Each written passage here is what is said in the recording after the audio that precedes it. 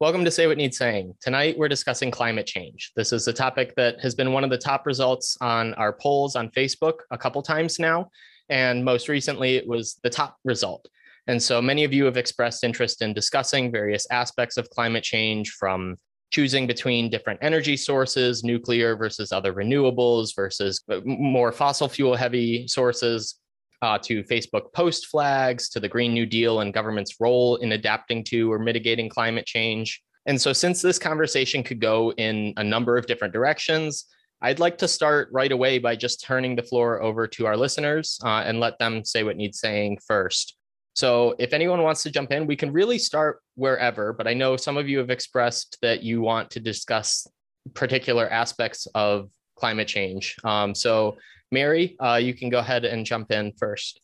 Yeah, whenever this topic comes up, I always think of a book that we read in middle school, The Big Wave by Pearl S. Buck, and everybody in that time read that book. It was something we all had in common, but it was the first time that it hit me as a person that I could do nothing in the face of the power of the earth and the sun and the moon and anything out there in skies. If a tsunami, because these people, for those of you who haven't read the book, they were Japanese fishermen, and they lived on an island, and they knew that every once in a while a tsunami would strike. And one did, and I don't know how you say his name. It's Jiya. Near the end of the book, it says he learns to live with his parents and brothers dead, and to find happiness and fun in spite of tragedy. And I thought a lot of times when my own life would have some tragedy, I would think back to that book. And so part of me wonders, this generation didn't have that book, and this generation didn't talk very much about tragedy. It was participation trophies, and it was everybody's a winner. And this is an example of why that's not always the best route to go. We want some of that, but we also have to learn to deal with tragedy, and that there is tragedy. And it reminds me of that kindergarten teacher who was so mad. I realized none of the kindergartners knew hamburgers came from cows. And she said, I will never teach them that. They would be traumatized. And I think they wouldn't choose this book because they'd feel the children were traumatized. And so this is, I guess, the helicopter generation, they call it. And I don't know how well equipped they are to deal with that reality that we are pretty powerless against the earth. One way that this manifests, I think, is that you see this distinction between mitigation and adaptation. And a lot of with I don't want to paint with too broad of a brush, but one trend that I see amongst younger individuals is that we should be mitigating climate change, and we should have increased government intervention or action to do that. So I wanted to turn it over to Jim, who wanted to discuss the Green New Deal. So this is one of the main initiatives by the more progressive left as far as combating climate change goes. And there have been people that have spoken highly about it, and also people that have pointed out flaws in it. And so I know you wanted to talk about the flaws in the Green New Deal and how that plays into this conversation in climate change. And so I just wanted to turn the floor over to you and let you say what needs saying about that. Well, thank you. I'm calling from the what I would call the communist state of California. This is become a real religion, especially out here, and it's now unfortunately being spread nationwide. And it's just a total misuse of science and misuse of the ability to function in what I'd say a common sense way. I mean, we have many reliable sources of energy that have existed for centuries in this country, and now suddenly we demonize ones that are dirty, and the definition is very vague in terms of how they're defined. And we've defined something like natural gas as dirty. That is actually a very clean source of energy. We've demonized nuclear power. That may be one of the cleanest of all. And so there's no really good science base for this. It's a real effort to just gain control of government control over society, making up something that maybe some people would believe are plausible, but they're not. And the extent to which this is overtaking our society is really sad, because we're right now we're on closest we've been since 1945 to the Third World War. And here we are trying to cripple the United States. That is the Biden and Kerry wing of the Democratic Party, which is in control of the US government right now.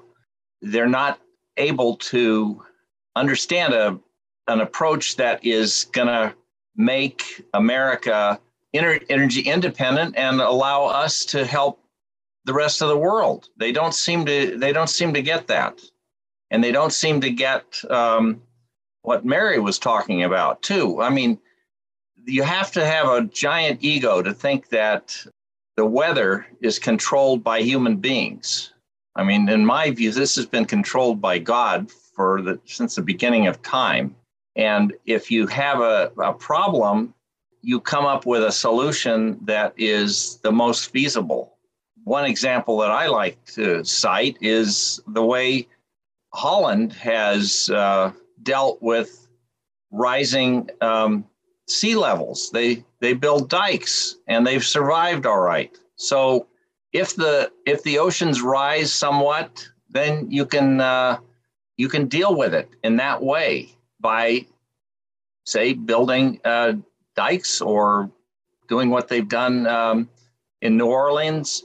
You don't have to turn society upside down and change every aspect that exists. And this, so this is the kind of insanity which a lot of it started in California, because we have such a high concentration of radical academics and also radical environmentalists and radical legislators.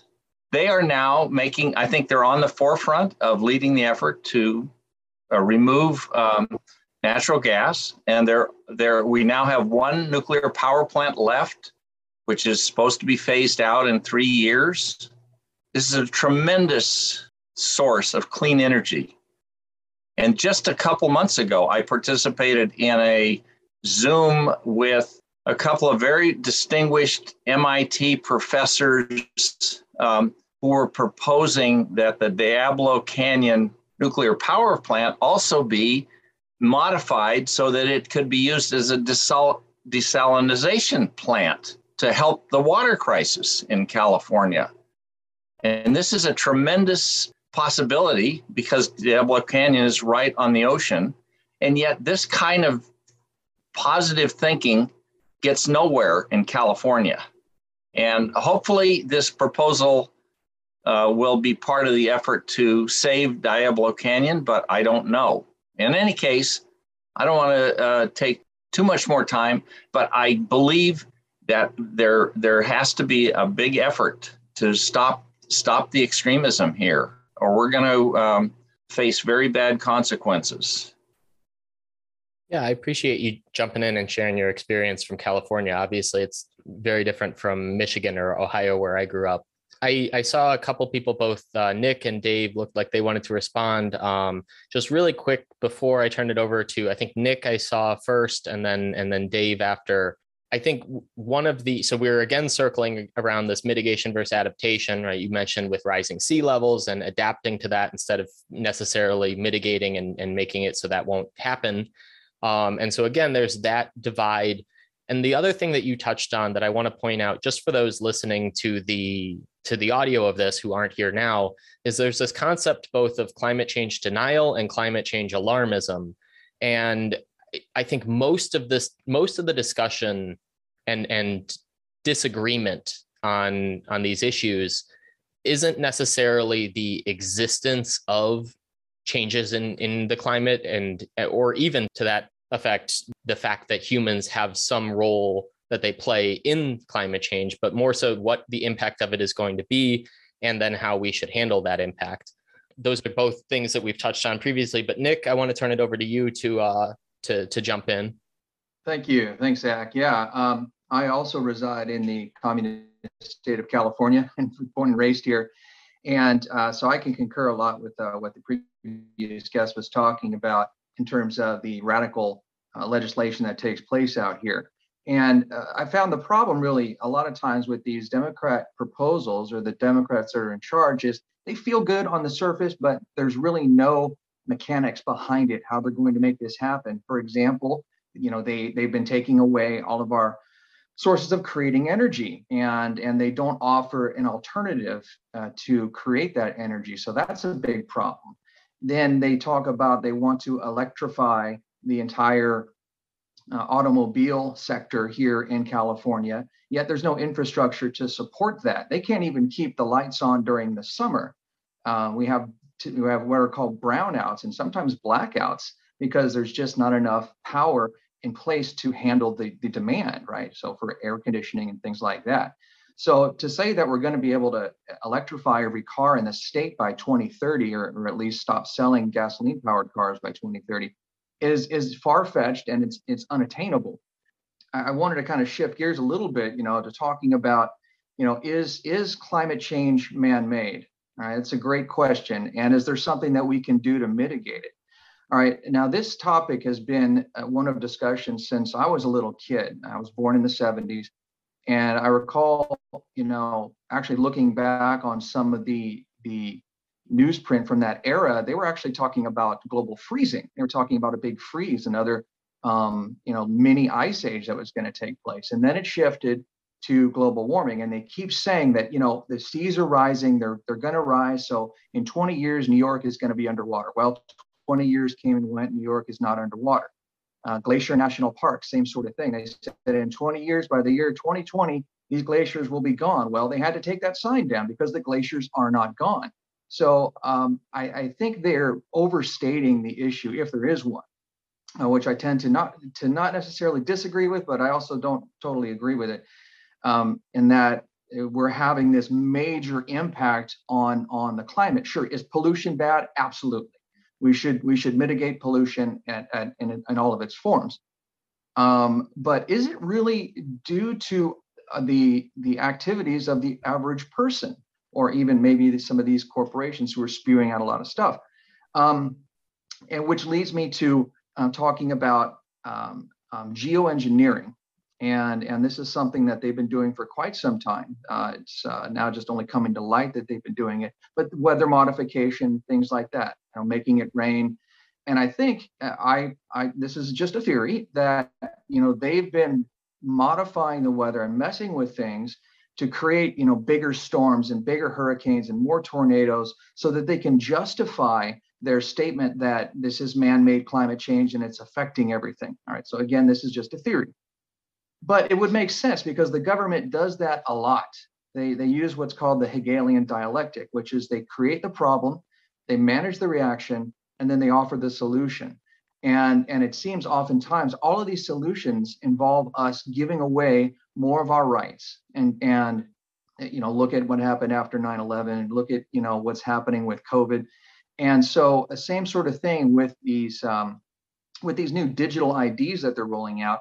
I've seen some of the demo versions of these, like the one in Canada. Not only does it include, your name, your driver's license, and all your information, who you voted for, where you live, what's your medical history, but it also includes what is your carbon footprint, right? So how many carbon units have you used this month, right? So you could see at a point in the future, perhaps when there's digital currency in place, they can just shut down your account, or they can say, hey, you can't use this digital currency to buy any more gasoline because you've reached your carbon limit, or you can't buy any more red meat because you've reached your carbon limit. And I think it's a part of a bigger strategy to control. You know, it's a strategy of wanting to control human beings and wanting to essentially just take over every aspect of our lives, and using this as an excuse.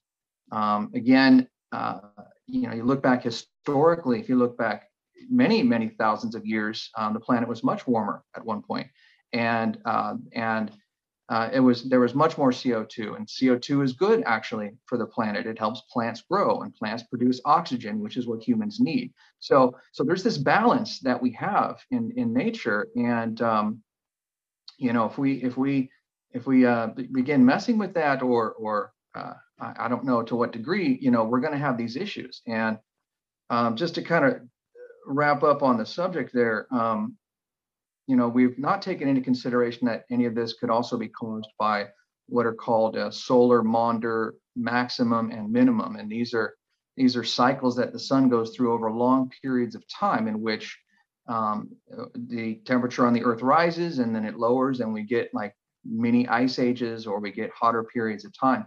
And so this could just be that. This could be exactly what we're experiencing, which is just a cycle of the sun.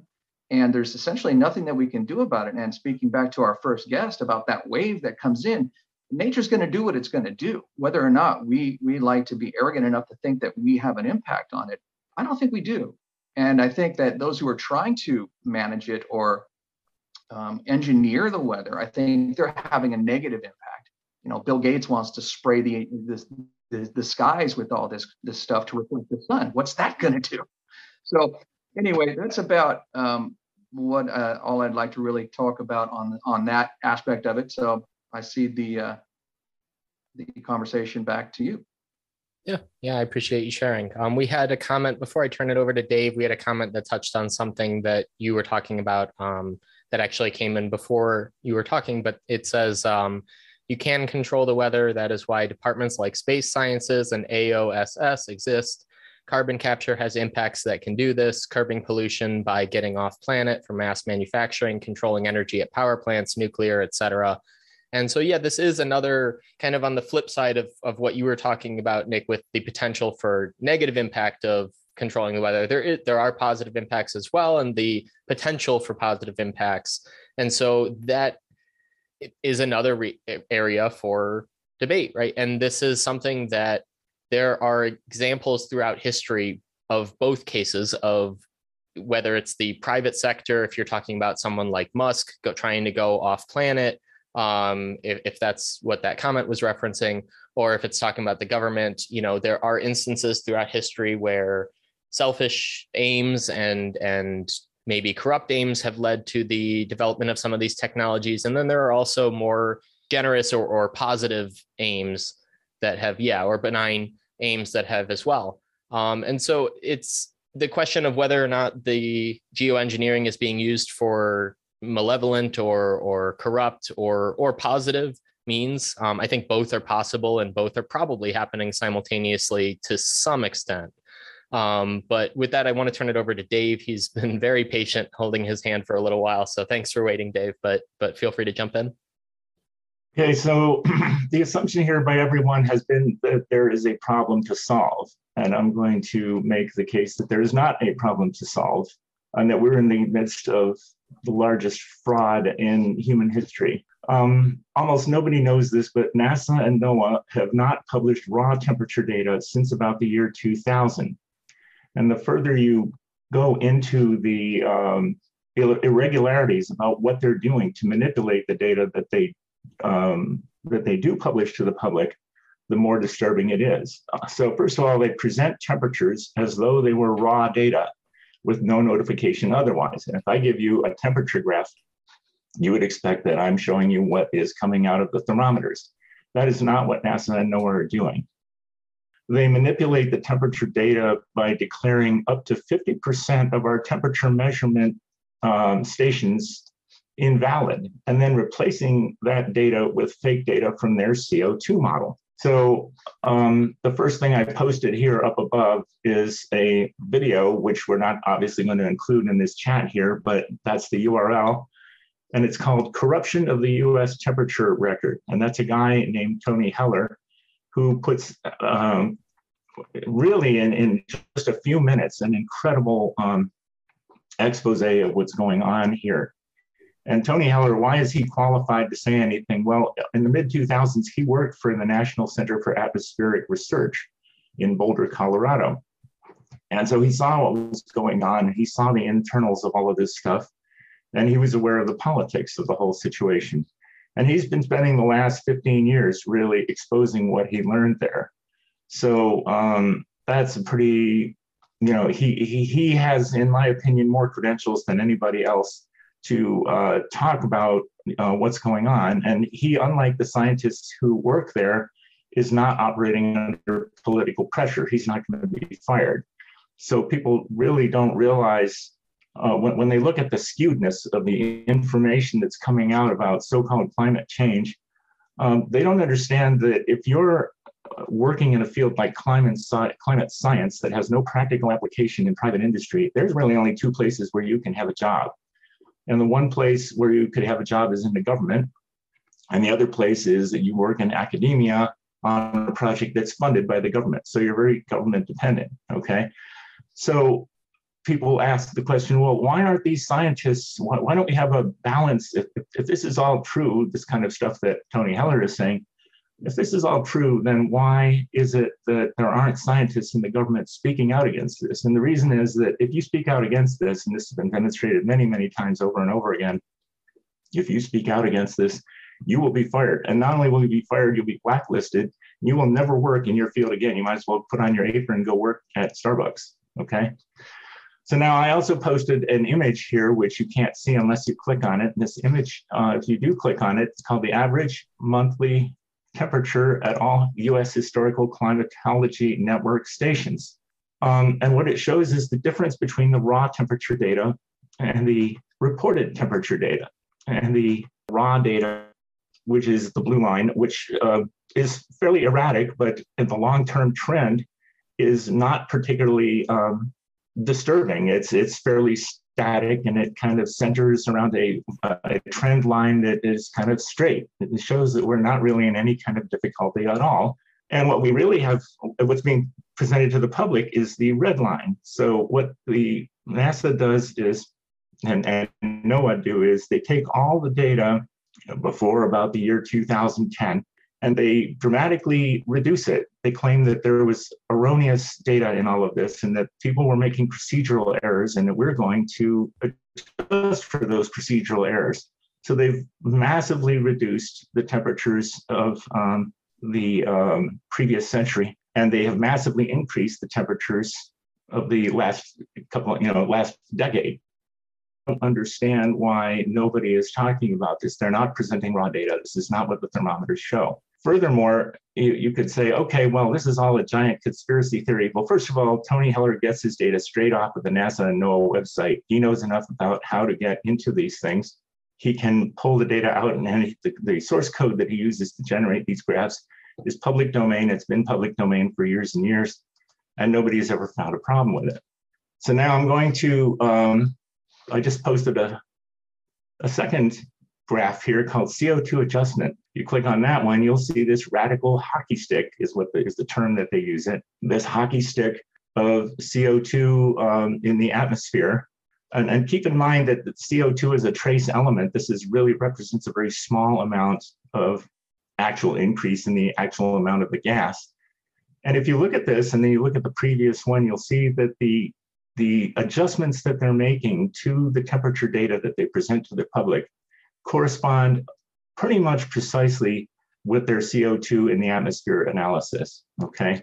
So this is called confirmation bias, which is that they have this theory that CO2 in the atmosphere must be driving the temperature up, and therefore we have to fix the data so that it matches our model. The connection between these two graphs is too disturbingly direct to to be any kind of coincidence. It's just not. But it's not just third-party analysis of what's going on here. So I'm going to post you a link to a New York Times article. And this is a guy named James Hansen, who today is one of the big climate alarmists at NASA. And back in 1989, he was reporting that there doesn't appear to be any significant temperature change going on since 1895. So this is the same guy in 1989, but suddenly he's changed his tune. So he was doing a reverse analysis. He was looking back at the data. This is from NASA itself. And he was looking back at the data and saying, I don't see any trends suggesting that we have any kind of significant warming going on. Now this same guy, years later, is one of the leading alarmists telling us that we're all going to we're all going to die from climate change. And I'm going to just do one final thing here. It's not just this guy, it's a lot of people. 49, there was a letter written a few years back by 49 former NASA scientists and astronauts, and they were writing an objection to NASA saying, you are engaged in climate alarmism. We want you to stop. You're destroying the credibility of the agency, and we want you to stop doing this. Now, why are they former NASA scientists? Well, the reason is that, of course, if you're still at NASA and you have this opinion that the data is being fraudulent, the data being presented is fraudulent, you won't be at NASA for very long. So everybody who wants to complain about what's going on about this has to wait until he's retired or otherwise out of the field, because nobody is going to, and nobody in these agencies will dare to speak out against this. So it's just absurd that people don't realize that, well, if there's a government agenda, if there's a political agenda sitting on top of this whole thing, that obviously you're not going to get pushback from inside the government. So I want to touch on 2 points really quick. One is to build upon one thing that you brought up, and then the other is to sort of play devil's advocate and pose a question to you all. So the first thing that I'd like to bring up is you mentioned a lot about data integrity, really, and manipulation of data and transparency in general and availability of these things. Part of the issue with environmental research in general, well, research in general to a certain extent, but environmental research specifically in certain contexts, is that a lot of the data sets that are used to generate the research that guides regulations or that guides public discourse around these issues is very hard to get access to unless you have either certain credentials or work for a particular agency. And I know that Jim has some specific experiences with this, and we talked about it on Academia Uncensored as well. And maybe we can get him to talk a little bit about this if we want to jump into it after this. But the other thing that I wanted to bring up is the sort of devil's advocate point that I've heard numerous times from people that are more left-leaning or the more pro-environmental regulations and things like that, is that even if hypothetically we are wrong, if hypothetically there is no climate change happening or there's no human impact on climate change or et cetera, why not do what we can to adapt to it or mitigate it anyway to make a better world? And it is a very unnuanced view of this, but it's a common one. And it's something that I hear a lot, is that worst case scenario, we clean up the world, we clean up the oceans, we clean up the air, and we were wrong, but we've created a better world for it. And it's something that you hear a lot. So I'd like to turn it over to Mary, because I know her hand was up before, and she may have wanted to build on what Dave was saying. But I want to leave you all with that counterpoint, because it is one that I've heard quite a bit. And I think that it would benefit the conversation to kind of engage with some of these alternative perspectives. So Mary, go ahead. The floor is yours.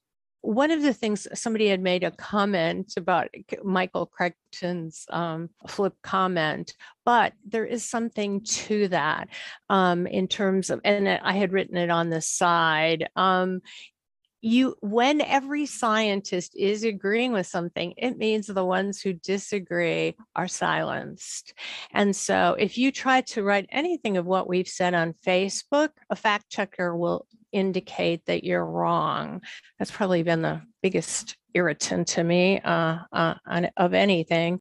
I like what you said, Zach, because I've been thinking the Republican Party should, or libertarian, it's a loser to fight climate change, but it's a winner to improve the environment. So if the conversation is simply moved into, we want to, and some projects started, but then we give ourselves a whole lot more credibility, in addition to not setting ourselves up as a target. So that's one thing.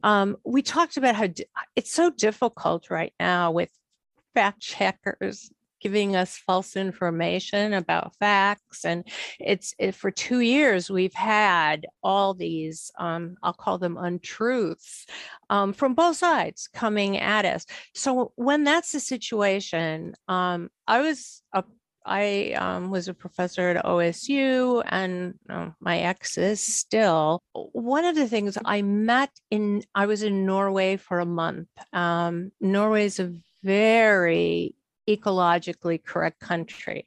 Any hotel you go to, they have the infrastructure set up. So you go to a hotel and there'll be 14 charging stations.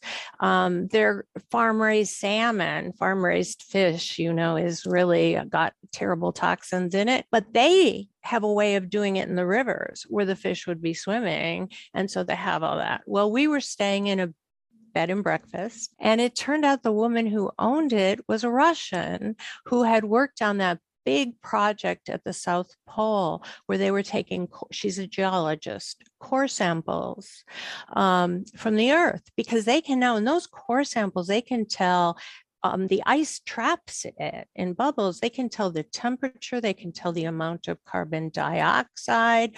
We know now, and I'm going to kill the pronunciation, but the Cretaceous period was the last very warm period. During that time, the sea level was 170 meters above what it is now. One of the things that they found when they were taking these core samples, and they had all these projects going around on Antarctica, was that there were tropical forests in Antarctica, and they found them in the ocean. So again, the earth, the earth has so, and I think the Indians, I've been told Native Americans means a sociologist in the 70s. They like to be called the Indians and then the tribal name. And so sometimes people get angry because I say Indians, but that's what they want. And I think a lot of their culture respected and understood that the earth was far more powerful. The Mother Earth was far more powerful. And so that came in. I'll also add that this expedition, there was another one that came out after that, led by Greenpeace. And Greenpeace wouldn't allow anyone to have guns or any guns. And 7 people were eaten by grizzly bears. And then they finally hired some people with guns. But I thought that was it's an aside story but these are the scientists who are looking. And, at a university, if you're going to have questions asked, if you're not going to give the right woke responses, you're not going to be hired. Anyway, I'm going to leave that. I'll go to that. You're not going to get funding for projects. You won't get tenure. What I'm basically wanted to say was, if you interviewed and you said the right things you wanted to hear, you still have 3, 4, 5 years of a career and research that you want to do, and you can't. And so they have a list of 85 scientists who disagree and who are open about it. But as you said, you really can't do that until you're gone. 2 other things I want to mention. One, how depressing this is for the millennial generation. My daughter, in her first year, went to Harvard, was going to be a climate scientist. And on the first day of class, the professor told them it was too late for the planet, that there was nothing we could do to save it. He would tell us something. She quit that major, and she was depressed enough to eventually, that wasn't the only reason she transferred out of Norway, but that was one. And so I think this they're living with this depression. They really feel that their children are going to be living in a world that is hot and flooded. And that's something that they think about and talk about a lot. And then the last thing I wanted to say, I was down south recently on a trip to Florida, and going along there, I saw how much energy alternatives there were. We can't have those where we live. In Cleveland, Cleveland has no sun, maybe 5 days of sun if you know Cleveland. Cleveland only gets winds when it's in a storm, and then they're about 40 to 50 miles an hour. So despite what the South might be doing, or Norway, let me tell you, Cleveland can't do that. I don't, unless that weather's changed. On the way down there, I saw farms of the wind sources. I saw solar panel farms. They're ugly, and that's a problem. It's been a problem when they've been put in the water off of coastlines. That's not the biggest issue. That's really kind of minor, but because it was my gut reaction when I first saw it, I know there are some problems, especially with birds and the wind devices. So. I wanted to touch on a couple points that you made really quick, and then I'll turn it to, I think I saw Nick wanted to respond, and then Dave. So the first that I wanted to touch on, it kind of touches on something that you were bringing up, Mary, that some others have touched on as well. And there was also a comment. And so I wanted to read the comment first and then get into this briefly. The comment says, that's the evolution of research. Also, if you say in your conclusions that there needs more research to be conclusive, the next research will be in that next step to get to the truth. And that is true, right? Especially if the intentions of the scientists are pure and scientific in nature. The problem that we've seen historically, many of you have touched on this idea of a consensus. And the one that is tossed around most frequently, I think, is that 97% of scientists or of climate scientists, depending on who's saying it, agree that, well, what they agree on is the problem. Whether, depending on who you ask, either they all agree that climate change is happening, they all agree that humans have an impact, or some people will even say that they all agree that the impact that it will have warrants some level of intervention. This stat has been kind of twisted over the years. It really began with a misinterpretation of who we were talking about, right? First off, it was not talking about all scientists broadly. It was very focused on climate scientists, or those that listed it as one of their main credentials or main areas of expertise. The other problem, and that this comment touched on, that I wanted to bring into this conversation, is that a lot of papers do say that. A lot of papers do claim that more research needs to be done.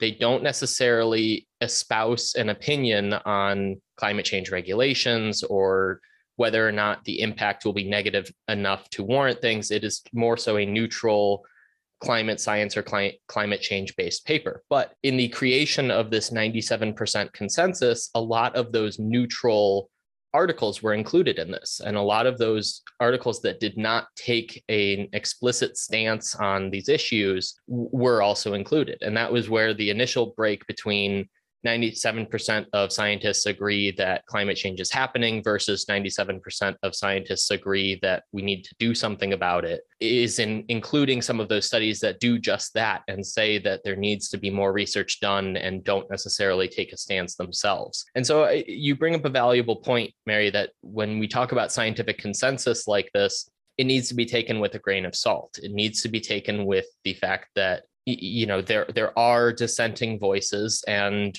while they may not always be in the majority, depending on what topic we're talking about, whether it's climate change or other people will cite COVID or other scientific issues where there's been a proclaimed consensus on one thing or another, it does need to be taken with a grain of salt and taken in the context of who is proclaiming the consensus exists. The other couple things that I wanted to touch on briefly before turning it over to Nick, and I want to be careful not to steer us too far off track because I know he wanted to respond to what Mary was saying, but is that anxiety and depression that you brought up, Mary, that it is an evolving issue that more and more people are experiencing anxiety, depression, fatigue, and claiming that the cause is worries over climate change, worries over the world ending, over climate change alarmism. And this is another impact of, someone had mentioned earlier that it decreases the credibility of movements to mitigate or adapt to climate change because it blows it out of proportion and maybe fear mongers and makes it worse than it actually is.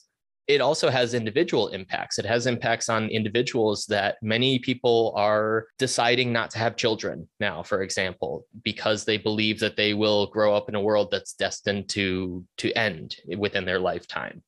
Many people are experiencing these mental illnesses, mental health issues with this reasoning in mind. And so again, whether or not the impacts are as bad as the worst predictions, there is an impact of claiming those worst predictions. And that needs to be taken into consideration, even to the extent that quality of life does need to be valued along with life. Mary, you mentioned that it was a small point that they were ugly, the wind farms and solar panels, but honestly, quality of life does still matter. And with any issue, if you look at the extremes of intervention, you could make any problem, hypothetically, you could decrease speed limits is a good example, right? If everyone drove 5 miles per hour, you would substantially decrease, presumably, the number of car fatalities and accidents and damages caused to property and so on and so forth. But you would severely handicap people's quality of life. And so there is a trade-off there with every policy, and climate change is no exception. And so if enough people think it's ugly or other impacts on their quality of life, that is something to be taken into consideration too. So hopefully I haven't steered us too off track. Nick, if you want to jump in, go ahead. Yeah, thanks, Zach. Great stuff there, by the way, and a lot of it is certainly important to discuss and bring up. I did take some notes, so I'm going to kind of work from where we were and then work forward. Something that I think both Mary and Dave brought up is that they censor and defund anybody that isn't towing the party line, isn't anybody who's a critic of the narrative, the prevailing narrative, right? So that's why you don't see a lot of these scientists in opposition of the the 97% of scientists who say that global warming is human caused, right? And that then we need to do something about it. So, I mean, you saw that most recently, as Mary just said, where you're talking about COVID online, they were censoring doctors and scientists. I mean, there are thousands and thousands of doctors who have been threatened with losing their license to practice medicine over just making statements. They're trying to pass a law here in the state of California to do just that. Anybody who speaks out against the COVID narrative can lose their license to practice medicine. And so who's to say that same sort of thing isn't going on in the scientific and academic community here in the US? Because primarily, as I believe Dave pointed out, that it's funded by the government, right? So if you don't want to lose your funding, you don't speak out against it. And so we're only going to hear those voices. We're only going to hear that narrative. And does the data bear it out? Does the data really show it? Does even your own personal experience show it, right? If you can look back on your life and say, well, is the weather really that different? Is it really more extreme than it was? Or is it more like these cycles that we're talking about? And I'll have to say no. I honestly, here in California, I haven't noticed a really marked difference in the environment, and the seas haven't raised as they said they were going to do. I mean, heck, these people are buying beachfront houses, the same people who are these climate alarmists. So anyway, you also brought up, the depression of people over these issues, and this is a part of a broader plan that was laid out in something called Agenda 21, which was put out by the United Nations back in the 90s, and they updated it to now to Agenda 2030. And when you read this document, you see that there is an effort for both population control and population reduction. And so essentially the latter of that is genocide. They want to, and they need to, in their eyes, to save the planet, they need to get rid of people. And they're doing this in a variety of ways, by poisoning the food supply, by poisoning the water, by giving us dangerous chemicals in the form of pharmaceuticals, and just the things that they use on the plants, like the herbicides and insecticides and so forth, things like Roundup, glyphosate, right? So there is really an agenda to affect the population. And one of those ways they use kind of the social engineering aspect, is to get people to not want to have kids, because why would you want to bring a child into such an awful world? So we are being psychologically manipulated by these very same people, and they are silencing the critics. This is what this whole battle with Twitter is about recently, is giving people an open platform and a forum to discuss and debate these topics, kind of like what we're doing here. And it should be that way. And you have to wonder, if they're trying so hard to censor these people and to silence these critics, what are they really worried about here, right? If these people are just spouting nonsense that doesn't have really any impact, there's no truth to it, why bother even censoring them? I mean, people can see right through it. They can see that it's a falsehood. You have to look at it from a broader perspective, and kind of and how it fits into the overall agenda, like Agenda 21 or Agenda 2030. One thing I would like to say is yes, and just in kind of closing here on this part of the discussion, is it bad, like you said, Zach, in the end, like the critics say, well, why not do it? We would have a cleaner environment. Okay, sure, I agree with that. Who doesn't want to breathe clean air? Who doesn't want to drink clean water? I recall back here in the 70s and 80s here in the Los Angeles area where I'm at, the smog was much, much worse than it is now. And due to mitigation efforts such as smog checks on cars and making cars produce less pollution, we've seen an improvement in the air, and it did come at somewhat of an economic cost. Everybody had to bear that burden a little bit more, and they keep raising the fees a little bit more every year, and so it does have an economic impact. But there are ways to do it without throwing the baby out with the bathwater, so to speak. And one of those technologies that I've become very interested in for some time now is hydrogen technology. And a friend of mine just bought a hydrogen powered car. They're building the infrastructure for it. The exhaust is like water and oxygen. So it's a wonderful technology, and they actually can apply it now. They're looking to apply it to airlines, and where you can have an airline or an airliner that flies utilizing strictly hydrogen, no pollution, and it can go 3 times as far as any of the currently kerosene fueled airlines. So there are ways to achieve the goal without having such a major economic and psychological impact on the population. And for people who think that the Earth is overpopulated, I would like to point out that you can take all 7 billion people now, almost approaching 8. You could fit, if they were in groups of 4, like 4-person families, you could fit in 3-bedroom homes for every single one of them, and that would all fit in an area the size of Texas. Okay, so we're not overpopulated. We're just misutilizing and misallocating our resources. We could be more efficient. Perhaps this is where something like artificial intelligence can come in to help make our distribution and logistics better in terms of getting food and products and things in places to where they need to go. So there are a lot of things that we can do without, again, having to harm the average everyday person. And I would like to see us move in that direction. So thanks. I'll turn it over to Dave shortly. I just want to jump on something that Nick was mentioning briefly. And I'll preface this by saying that this is my personal view. I try to stay more neutral or play devil's advocate, especially since I no longer have a co-host that can kind of push back on me a little bit. The one thing that I want to focus on personally is this overpopulation myth, just because it is a myth. And Nick, you brought up a great point about population density and the fact that we could fit more people in less area if we needed to. Not only that, though, historically, this concept of overpopulation has been used by leftist authoritarian regimes to justify things like sex-specific abortions or forced sterilizations and really nasty, really horrible policies and decisions to justify based on the premise that if we don't do this, we're all going to die.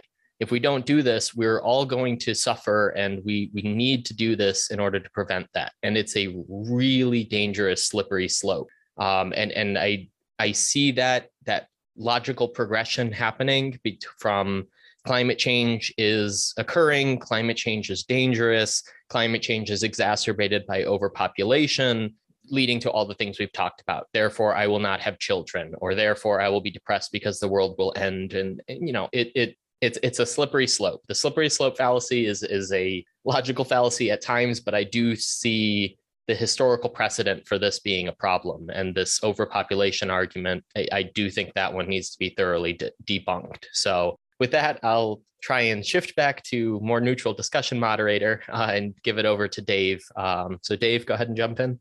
Hi, well, there's so much to cover. I don't know how I can fit it in. First of all, I greatly applaud most of what Nick has said, but I have to dispute a couple things. First of all, the hydrogen solution is a false solution. It only works if you look at the consumption side of it, but the question is, how do you produce this hydrogen? There is no free atomic hydrogen on Earth. All of it has been burned already. It's already combined inside some other atom, or it's mostly in the form of H2O. It's in water. So if you're going to use free hydrogen, you're going to then combine it with oxygen to recreate water again as your exhaust. You have to separate out the hydrogen. You have to unburn it. So how would you do this? Well, you'd have an electrolysis plant.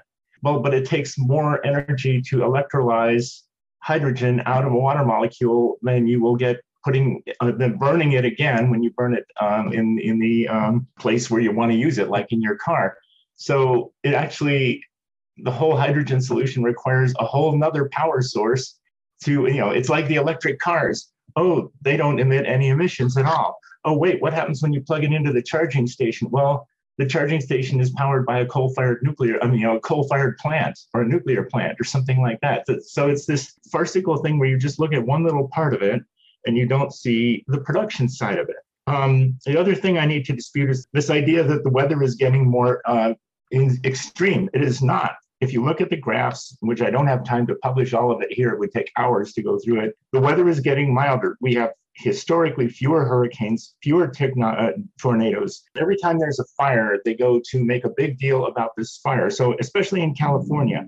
In California, they have billions of tons of dead wood sitting on the forest floor due to decades of insane environmental policy that has removed the logging companies that says you cannot remove this dead wood from the forest floor. So we have decades of piled up fuel that are fueling these incredible fires that we're seeing. So yes, some things are more extreme, but it's not because we have a fraction of a degree increase in the temperature. If you have a fire somewhere, there has to be fuel. Where is all this fuel coming from? Our daily temperature variations are getting smaller. So the difference between the daily highs and daily lows are getting smaller. So the weather is getting milder. And all of this fictitious belief that people have is driven by selective reporting. So let me give you an example. And Nick was talking about, well, what about your daily experience in your life?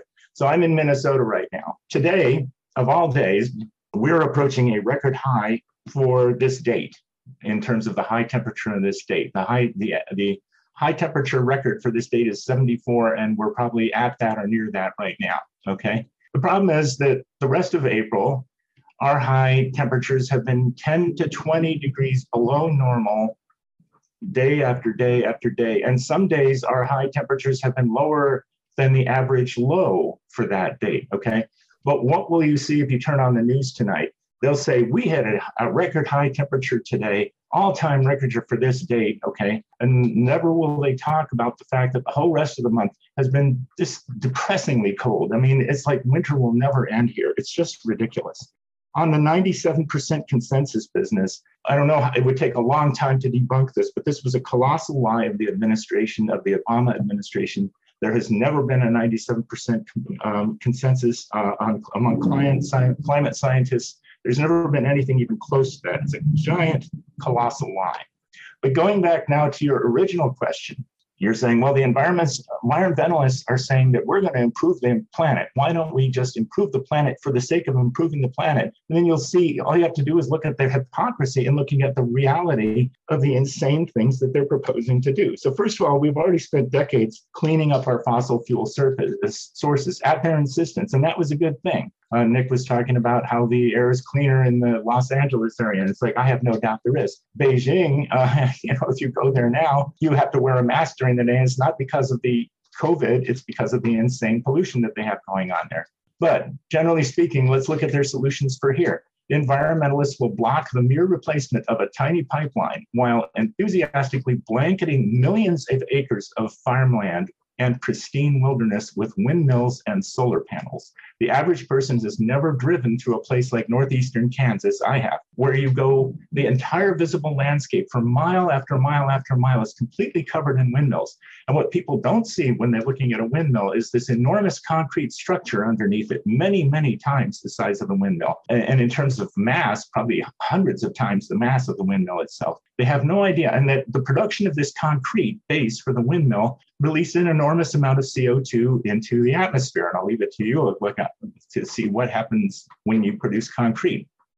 The average person has no idea how many hundreds of millions of acres of solar panels and windmills it would take to replace our current energy supply. It's just unimaginable, the devastation. So we're talking about pristine desert environments, and they're saying, oh, let's go out in the desert and put solar panels out there. So these are some of the most pristine places on Earth, the desert ecosystems that the environmentalists would be up in arms to protect. And yet they are now talking about, we're going to cover the whole Arizona desert with solar panels and destroy the ecosystem underneath these solar panels that no longer will receive that sunlight. It's utterly insane. It's too crazy to even contemplate. So their solution, and then they don't, even they will admit in some of their videos and stuff that replacing our entire energy supply with electric infrastructure is insanely unrealistic. We are not even close to having such a technology, and we probably never will have unless we develop hydrogen fusion power, okay? But we may be decades away from fusion power.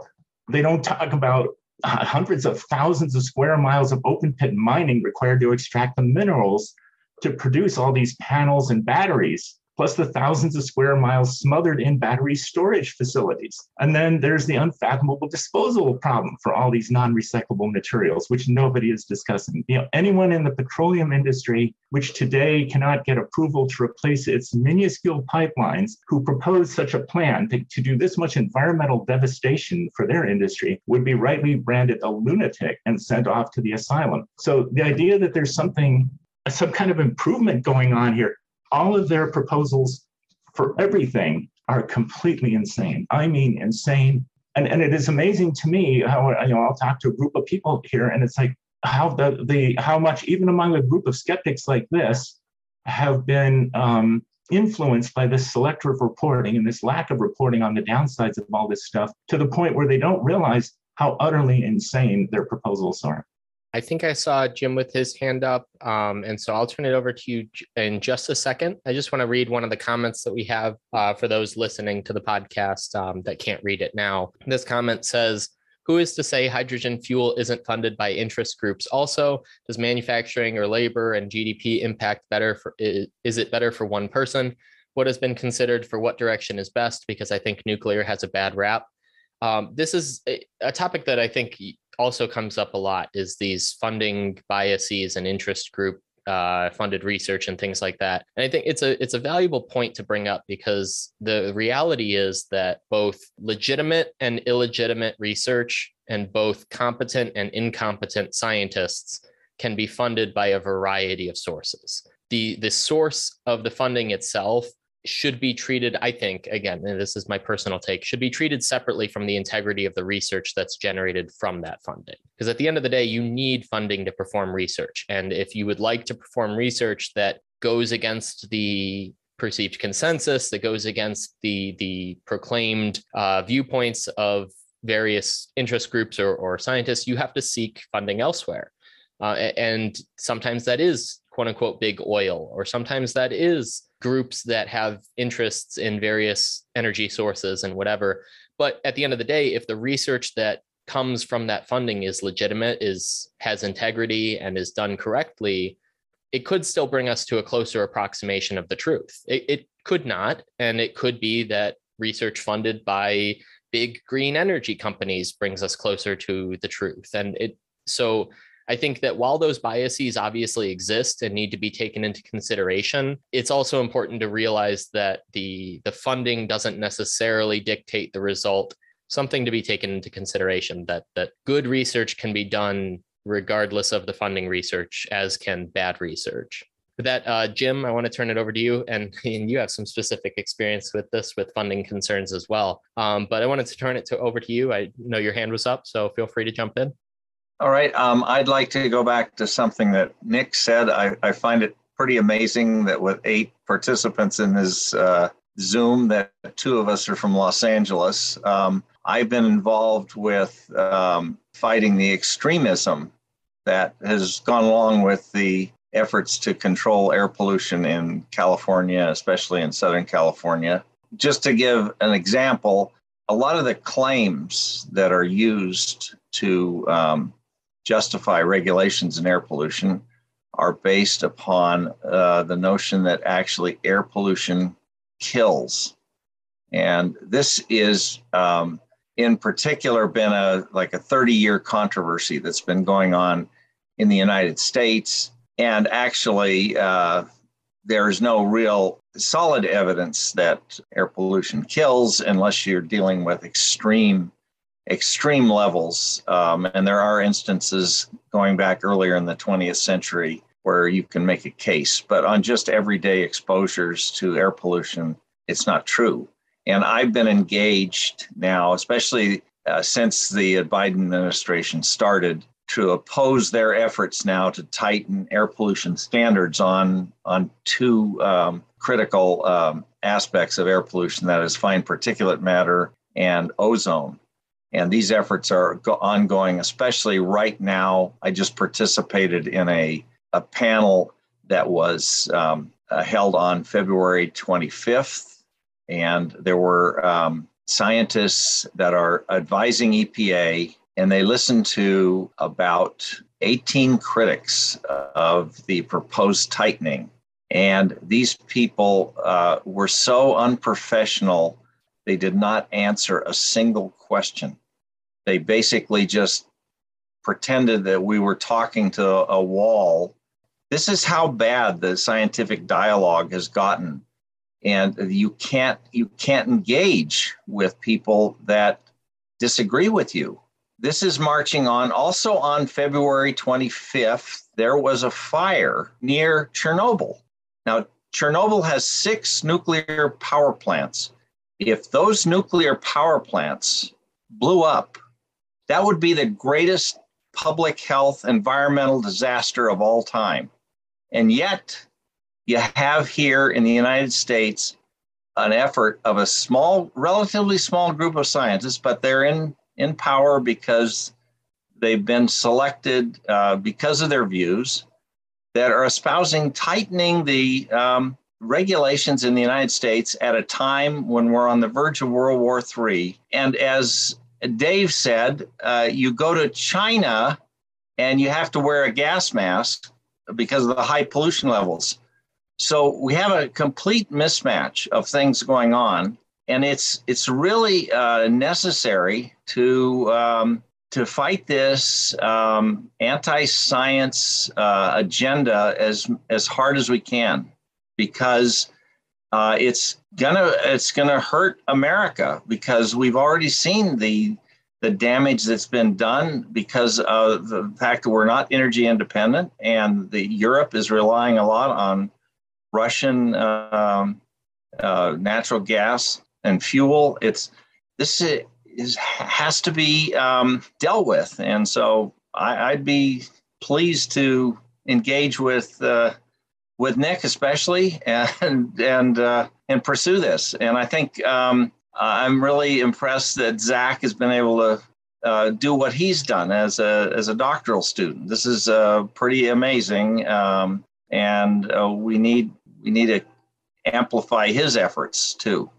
I appreciate it, and I'm happy that we were able to organize these kinds of conversations around these topics. I know that several listeners had expressed that discussing climate change was not the easiest thing. And obviously it's a sensitive subject with lots of disagreement, but also lots of animosity directed at those with whom people disagree with. And so yeah, I appreciate everyone joining. And it's ironic that two of you are pretty much neighbors. And so I'm sure that you both can connect after this and hopefully continue these conversations in California. I want to turn it over to Dave, who's had his hand up for a bit now. So Dave, go ahead. Well, I have what might be a closing thought here, although if someone wants to go after me, please feel free to do so. I think that our only hope is that the COVID deception has destroyed the public trust in both our public officials and in our media. So we live in an ocean of lies, and most people aren't willing to face that. They suck their thumbs on the idea that these nightly news programs they watch are filled with facts. And there has to be a sea change. So it's like the analogy I make is when you look at one of these psychological drawings and you see one image when you first look at it, and then you look at it for a while, and then it changes somehow in your mind. And then it becomes a different image. The same image represents a different thing, like these two faces looking at each other, but really it's a lamp.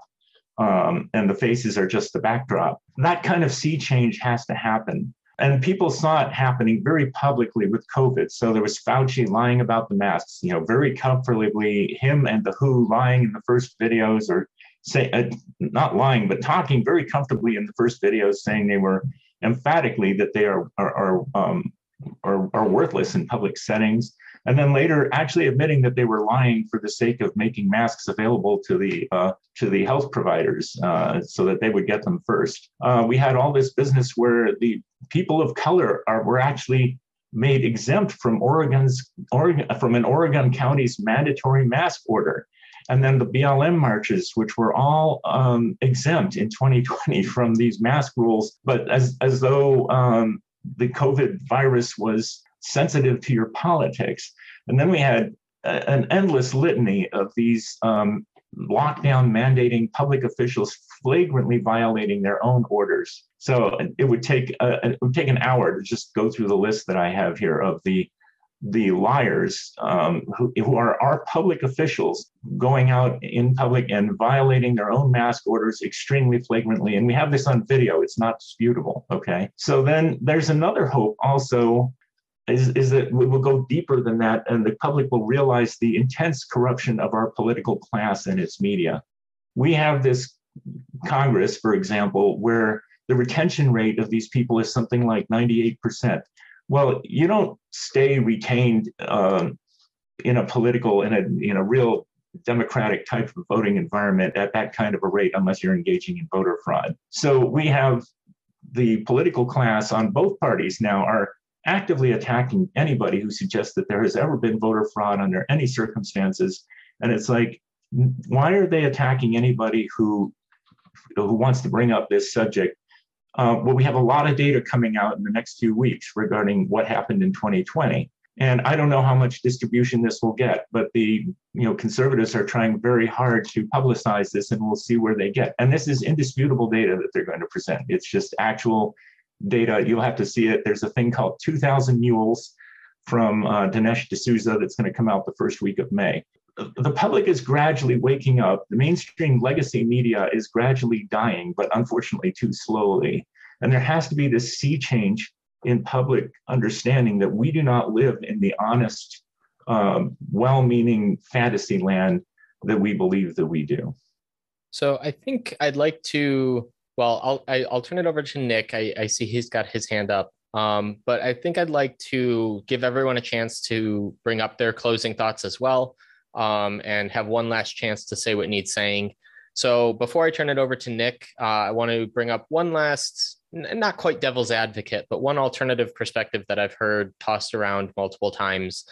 That being that climate change is a global problem, and so therefore it should have global solutions, right? That institutions like the Paris Climate Accords or other international institutions or agreements or carbon taxes or regulations should be adopted, because then it will encourage a worldwide effort to combat climate change and to combat these impacts and these effects, right? And so that is something, it sparked a lot of controversy when President Trump pulled out of the Paris Climate Accords, and it led to, well, more controversy on the right when President Biden spoke about rejoining it. And so these topics get thrown around a lot. And so I wanted to pose one last thing just in case anyone has any thoughts on it. But from here out, feel free to, if you have anything left to say, if there's any topics that you think we missed or anything that you think needs a little bit more fleshing out before we close. And then after everyone has said everything that they need to say, we'll call this episode a close. Nick, I want to turn it over to you. Feel free to, whether it's responding to that prompt or fleshing out a topic that we talked about or anything else, one last chance to say what needs saying, and then we'll go to Dave, whose hand's up, and then anyone else after that. So Nick, go ahead. Great. Thank you, Zach. Yeah. With regard to the last topic you just brought up about the climate accords and this being a global issue, certainly that it is a global issue. You know, we're all affected by the overall environment with regard to pollution. But I think one of the reasons why President Trump chose to pull out was not because we didn't want to comply or do our part in making sure that we don't pollute as much as we can. I mean, California's got to be one of the cleanest places on the earth, and yet we're still got this self-flagellation going on. You know, that we're somehow the worst polluters that there are, and we have to do more. But I think one of the reasons that he pulled out was that you've got some of our partner countries like China as well as India who are massively polluting. I mean, they're building new coal-powered power plants, or coal-fired power plants in China, like it's going out of style. The same sort of thing is happening in India. And so I think they need to get their affairs in order first before they start requiring more of us, because we've done a hell of a job here in the United States with regard to reducing our pollution. Okay, not to say its effect on climate. I know we're getting a little bit off topic there. As far as the global effort, this brings up the thought about globalism and about losing national sovereignty. And we saw that occur early on here with COVID recently, where the World Health Organization dictated a health policy essentially to the United States. And you saw on places like Facebook and Twitter, where they would pop up a little thing that says, this doesn't agree with the official statement from the World Health Organization. For more information, visit WHO.org or whatever. And so this is really concerning that nations are now no longer able to govern themselves, and they want to be governed, or they're going to be governed by these unelected bureaucrats over in Europe and part of the EU. And of course, we have a seat at the table. But these aren't elected officials. These aren't people who are answerable to their constituents, people who voted for them or who didn't vote for them, either way. So that is a really big problem. And one of the latest in regard to that is the World Health Organization now is making that official with a new accord that they want all nations to sign on to. So that way, when another pandemic happens, artificial or not, they're going to lord their authority over every country that is a signatory to this accord. And that is a really big issue. We're losing, like I said, national sovereignty. And that particular topic actually is going to be the topic of discussion on my podcast tomorrow, Sunday. And our guest will be discussing that. So if you'd like to check that out, folks, I do have a podcast. It's called the Free America Podcast. And you can find it at freeamericapodcast.com, freeamericapodcast.com. You can also find it on any major podcast outlet, or, like Spotify or Apple Podcasts, you name it. Just type in Free America Podcast, or type in my name. Actually, in Apple, I think you have to do it by Nick Yaya, which is NickYaya, all one word. And check out the podcast. I do cover a lot. I've been covering recently a lot of COVID-related stuff. I've been diving deep into it because I find that all of these things stem from this final push, this globalist push, and they're using the fear around COVID to get people to cede their rights, to give up their personal liberties, much the same way we did after 9/11 here, out of fear, because we want the government to protect us. And so I'm seeing the same sort of pattern occurring here with COVID. And again, I know I'm slipping a little bit off topic there, but I think it is somewhat relevant to the discussion of global climate change. And what are we really being told the truth? Or like many of these other things have proven to be, are we not being told the truth? Are we being told some kind of contrived narrative by these entities, whether they are government or the fourth estate of the media, legacy media? It is really concerning to see these things happening, and I think climate change may also be a part of that agenda. So that's pretty much it for me today, folks. I have to step out.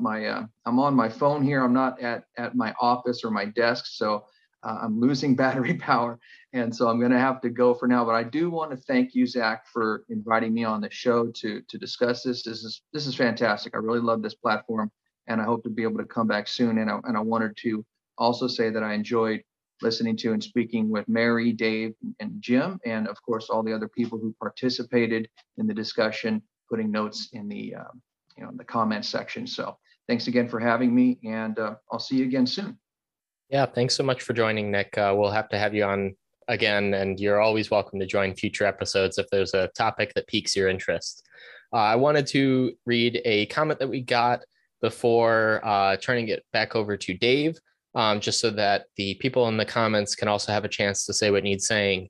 So this commenter says that he also thinks of this as political warfare to go for electric and lead the world because China is taking off on cold fusion and the US is just yelling at each other. And to me, to this commenter, that conflict seems more fabricated than to slow us down than anything, as nuclear fuel in the East is seen as global power. I think there is a lot of fear around nuclear, and there is a lot of conflict that it generates, and so I wouldn't be surprised if some of this is politically motivated.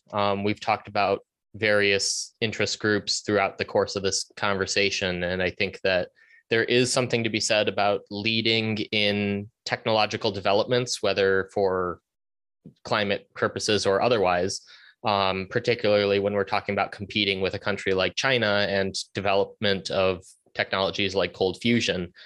So there is something to be said there. And there is a valid justification for getting involved in some of this research if it is going to make us more competitive on the world stage and in terms of competing with China. But I want to turn it over to Dave so he can have one last chance to say what needs saying. And then afterwards, if anyone else wants to jump in before we close, you're free to as well. So Dave, go ahead. Well, I'm hoping that whoever was talking about cold fusion really meant nuclear fusion, which actually is a possible solution to our energy problems, because there is no cold fusion. If you know anything about physics, you know that fusion is inherently very hot. But, and then I want to applaud everything that Nick said about the globalist efforts to undermine our national sovereignty. There is something very disturbing afoot. And let me just say to that end that I don't believe that Joe Biden is on our side. You make of that or whatever you will. The Paris Climate Accord is so utterly preposterous. And the idea that anybody would support it suggests to me that nobody knows what it's about. Basically, that China and India will be building hundreds of fossil fuel plants as fast as they can for the next decade. And we're going to shut down the few that we have left. And this is going to save the planet. I mean, you have to be literally out of your mind. And then again, it comes down to the preposterousness of their solutions. We're going to cover millions of square miles with windmills and solar panels. And more to the point, we're not going to discuss that this is where we're heading, that that's what would be required. The non-recyclability of the materials used to build all of this infrastructure, covering tens of millions of square miles of the world's surface to fully replace our fossil fuel infrastructure. And then the ecological disaster of producing and disposing the unfathomable number of batteries that are required to support this electrical system. I mean, you really you need to have more than a few screws loose to buy any of these arguments. And this tells me that either the population is, hopelessly lost in terms of their being unable to process rational information, or that they're so hoodwinked by the propaganda surrounding this thing that they just can't think straight, and they actually have no idea what it is that they are advocating. Thanks. Mary has her hand up, so I want to give Mary one last chance to say what needs saying as well. So Mary, the floor is yours. I've been struck throughout this whole discussion on climate change, how similar so many of the issues, the attempts to turn things around, and the response from those who have latched on to this theory are related to it. I've spent my whole life in schools trying to get academic achievement improved and working in poverty schools. And I realize how similar all those things are for both issues. Dave always told me I was naive. Well, I remember once a little 90-year-old woman of color said, "Mary, they don't want our kids to read. They were mad because your scores were so high." I have been naive, and what woke me was being censored on Facebook and censored on NPR for wanting to give a civil opinion, but it was not the narrative opinion, and from both of those. And so I took freedom of speech for granted. I wouldn't have said that, you go on, oh, they want this, oh, they want that. I kept thinking back to 1960 and the World's Fair, because throughout the World's Fair, the focus seemed to be on overpopulation and the disastrous results. And I came away, I was a little kid from that fair with the overpopulation. My naivete was broken also by Dinesh D'Souza's movie, Hillary's America, which everyone should watch. Now, I'll finish with this. This is a comment I would have taken as conspiracy theory and tossed out the window. I'm not going to mention who said this comment because I don't want to get myself in trouble, but it shows you how some of the people who have a whole lot more power than we do think about our world. And this was the quote. And I got this quote from someone who has had jobs that lead her to be able to get this kind of information. Too many useless mouths that for now need to be placated with drugs and video games. And that was about us, that comment, all of us who are out there. So I want to end with that. I appreciate you sharing, Mary. One last check just to see if anyone wants to jump in. Yeah, Jim, go ahead and you can have one last chance to say what needs saying as well. Feel free to jump in. The floor is yours. All right. Well, I just want to thank you for organizing this and to emphasize that we need to do everything we can, especially this year, to stop the Biden agenda. And I agree completely with Dave that Biden is not on the side of America. He may think he is, but he's not. And so that's where the primaries and the general election are so important this year. And I want you, Zach, to continue all your efforts. And this is a great opportunity. Thank you all again. If you haven't already, please subscribe, follow, like, and all of that to us on Facebook, social media like Instagram, Twitter, Spotify, Apple Podcasts. Everything helps. And thank you all for joining. Have a good night.